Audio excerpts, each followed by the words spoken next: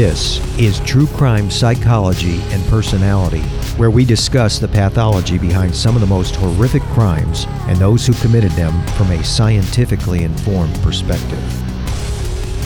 I'm Dr. Todd Grande. I have a PhD in counselor education and supervision, and I'm a licensed professional counselor of mental health. Dr. Todd Grande, that's my YouTube channel. Today's question is, can I analyze the case of Sharon Kinney? Sharon Kinney was born in Independence, Missouri on November 30, 1939. Her mother was named Doris and her father Eugene. Several years after her birth, the family moved to Washington State, but at the age of 15, Sharon returned to Missouri. When she was 16, she started dating a 22-year-old college student named James Kinney, but then he returned to college in Utah. He was enrolled at Brigham Young University. Sharon wrote a letter to James stating that she was pregnant, which prompted him to return to Missouri. James and Sharon married on October 18, 1956. The couple moved to Provo, Utah, and Sharon joined the Church of Jesus Christ of Latter-day Saints, which I will refer to as LDS. James and Sharon had a formal wedding in Utah in 1957 and returned to Missouri not long after this. James found work as an electrical engineer. Sharon would occasionally babysit for money. The couple would eventually have 2 children, a daughter named Dana and a son named Troy. Sharon had difficulty regulating her spending habits. She would frequently go shopping when James was at work. Eventually, she started having extramarital affairs. James was unhappy with the relationship. Not only was Sharon burning through money, but he suspected her of having an affair. He approached his parents on March 18, 1960, and told them that Sharon consented to a divorce as long as he gave her $1,000 a month, the house, and custody of the children. His parents were members of the LDS Church and were opposed to James getting a divorce. Now moving to the timeline of the crime. The next day, March 19, 1960, around 5:30 p.m., Sharon called the police. They arrived to find James dead from a single gunshot wound to the back of the head. Sharon told them that James was sleeping in the bedroom when she heard a single gunshot. She walked into the room and found Dana, who was 2.5 years old, on the bed next to James holding a high-standard .22 caliber semi-automatic pistol. James was the owner of this gun. Sharon saw blood and notified the police. During their investigation, the police did not test anyone for gunshot residue. They could not find fingerprints on the pistol. Using a similar gun, they tested Dana's ability to pull the trigger. She was able to do it. In addition, family members and neighbors said that James would regularly allow Dana to play with his firearms. So I'm guessing that even if James had survived, he was out of the running for the Safe Parent of the Year award. The death of Sharon's husband was ruled accidental homicide. Sharon collected $29,000 from her husband's life insurance policy. She tried to get the pistol back from the police, but they would not return it to her. I guess that pistol was associated with a lot of special memories for Sharon. On October 18, 1960, Sharon used $3,200 of the insurance money to purchase a Ford Thunderbird from a salesperson named Walter Jones. Walter and Sharon started having an affair. Sharon was interested in marrying Walter, but he was already married to a woman named Patricia. Sharon told Walter that she was pregnant with his child, believing that he would divorce his wife and marry her. Instead, he terminated the affair with Sharon. Sharon was telling the truth about being pregnant with Walter's child. On May 26, Patricia Jones received a phone call from Sharon and met with her in the evening. Patricia never returned home. Walter filed a missing persons report. Sharon would later say that she met with Patricia that evening, but dropped her off near Walter's house. Walter met with Sharon and held a key to her throat in a threatening manner. He demanded to know where Patricia was. Sharon contacted a man named John Boldiz, who she had an affair with in the past. She asked John to help her search for Patricia. A few hours later, Sharon and John claimed that they found a woman's body a mile outside of town. John said it was his idea to search that area. The police investigated and determined that the dead woman was Patricia Jones. She had been shot 4 times with a .22 caliber pistol. The police searched extensively for the pistol, but could not find it. They discovered that Sharon asked a man she worked with to buy her a .22 caliber pistol. At her residence, the police found an empty box that may have contained a firearm. Sharon told the police that when she was on a trip to Washington, she lost the gun. Later, she said that the gun disappeared. Sharon was arrested and charged with murdering Patricia Jones and James Kinney. On July 18, she was released on bail. On July 16, 1961, she gave birth to a daughter named Marla. Sharon was to be tried separately for the 2 murders. The first trial was for the murder of Patricia Jones. The prosecution did not have the gun, and they could not prove that the missing gun was the murder weapon. Sharon was found not guilty. I think she really made a positive impression on the jury. One juror even asked for her autograph. After the verdict, Sharon was returned to jail to await her second murder trial. This trial started in January 1962. A key witness against Sharon was John Boldies. He said that Sharon offered to pay him $1,000 to kill James, but noted that Sharon may have been joking. Sharon was convicted of murder. In April 1962, she was sentenced to life in prison. In March 1963, Sharon's conviction was reversed on appeal. She was released on bond in July. In March 1964, Sharon's second trial for the death of James Kinney started. A few days later, a mistrial was declared because one of the jurors had once retained the prosecutor as an attorney. The third trial started in June of 1964. It ended in a mistrial after the jury failed to reach a unanimous verdict. A fourth trial was scheduled for October 1964, but Sharon did not attend this one. Instead, she fled to Mexico with a lover named Samuel Francis Puglisi. Sharon was in possession of 1 or 2 guns and purchased another one after arriving in Mexico. Sharon and Samuel checked into a hotel.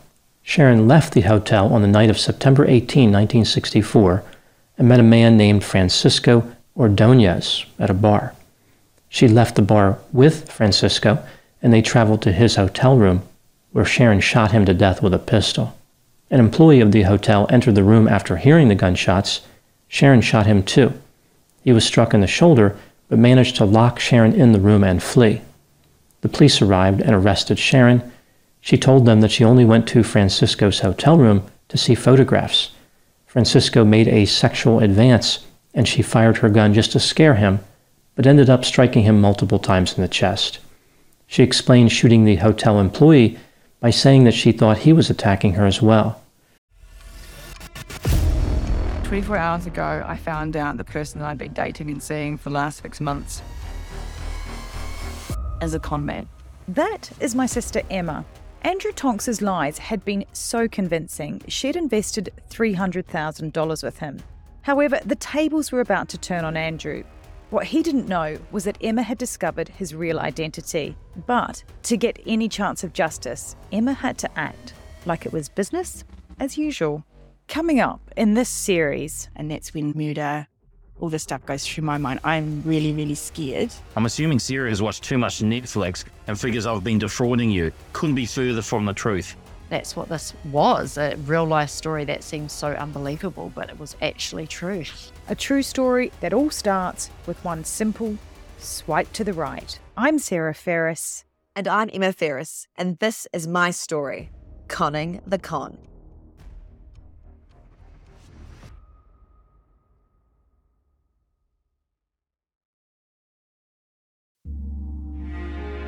Ohio is a land of mystery, from missing shipwrecks and lost treasure beneath her surface to strange phenomenon slicing through her skies. From myths that have evolved around historic events and people to the unsolved murders and disappearances that keep her communities wondering what happened. Find Ohio Mysteries on your favorite podcast app, and let's explore the inexplicable. OhioMysteries.com.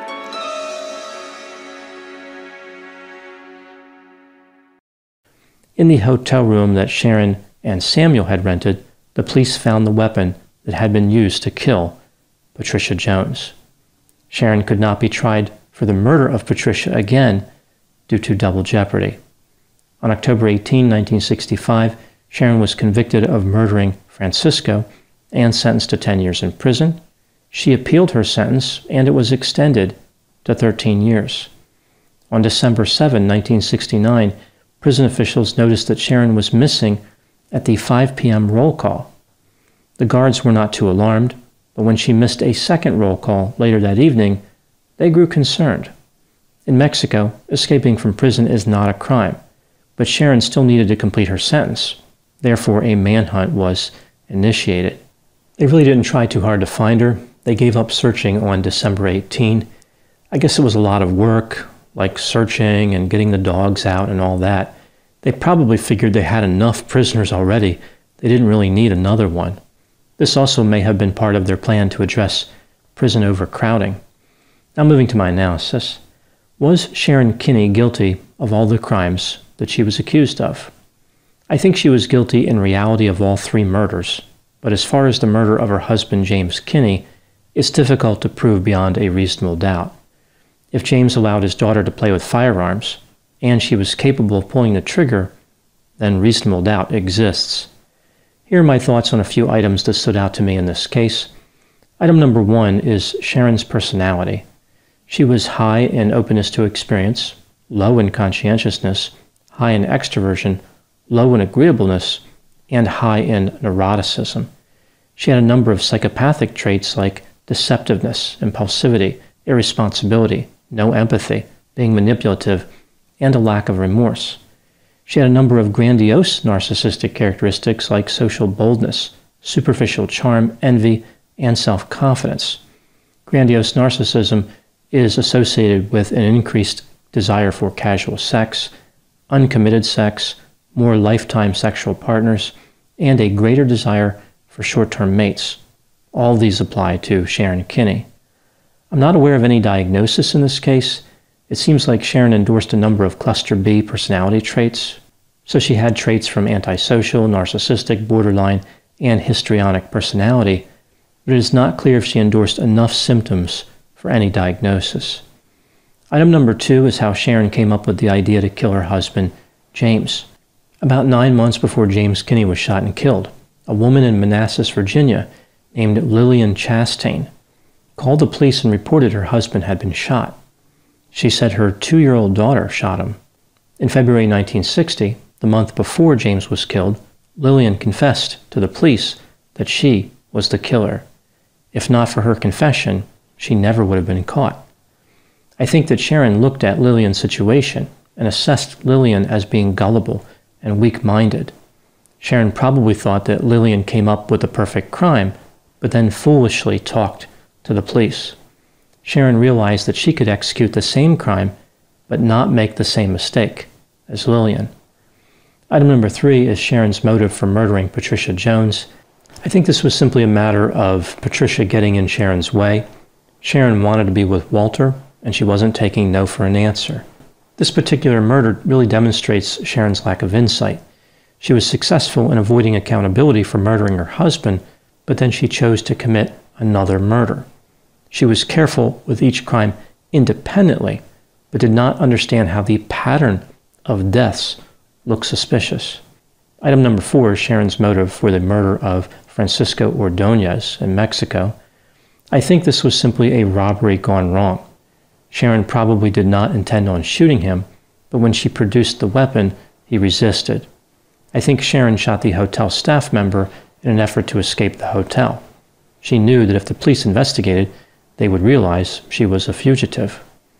Item number 5 is the escape from the Mexican prison. There are many theories about how Sharon escaped. For example, she escaped from prison without any assistance, she escaped with the help of a lover, or she bribed prison officials. I think that bribery is the most likely method of escape for Sharon, especially considering that a door she may have used to exit was found unlocked. Bribery is a fairly common version of parole in Mexico. It's so common that I picture a visitor form that has these items that someone can check off, like I'm here for a job, I'm here to visit a prisoner, or I'm here to bribe a guard. Below that item, the form reads, Ask about our multi-bribe discount. Or maybe something like bribe the guards 4 times and get the 5th bribe for free. In Mexico, escaping from prison is not illegal, as I mentioned, although someone can be prosecuted for other crimes committed during an escape, like harming somebody or breaking something. Mexican officials say that escape is not a crime because the basic desire for freedom is implicit inside every person. I think it's also not illegal because it's a major source of revenue for prison officials. This brings me to the last item, number 6. What happened to Sharon Kinney? At the time of making this video, if Sharon is still alive, she would be 82. I think it's reasonable to believe that Sharon traveled to Central or South America. She learned to speak Spanish in prison, therefore she could have hidden for years. Sharon's ability to manipulate men may have helped her to get out of prison and helped her to settle down somewhere else, but her tendency toward criminality would not have just vanished. I'm surprised that she wasn't arrested again and brought to justice. I think this supports the idea that Sharon did not live too long after escaping from prison, because for Sharon, living was synonymous with committing crimes. This has been True Crime Psychology and Personality from Ars Longa Media. This content is for educational and entertainment purposes only. Ars Longa, Vita Brevis. You might be surprised to know that not all serial killers are straight cisgender white men, and the victims of true crime are not a monolith either. She's Wendy and I'm Beth, and together we host Fruit Loops Serial Killers of Color, a true crime podcast. Together we take deep dives into the true crime stories about marginalized and minoritized perps and victims that often go untold. We also provide the context and nuance that these stories deserve. At Fruit Loops, we're serving up true crime with a side of history, society, culture, and some fun. Listen to Fruit Loops Serial Killers of Color on Spotify, Google Play, Apple Podcasts, or wherever you get your podcasts.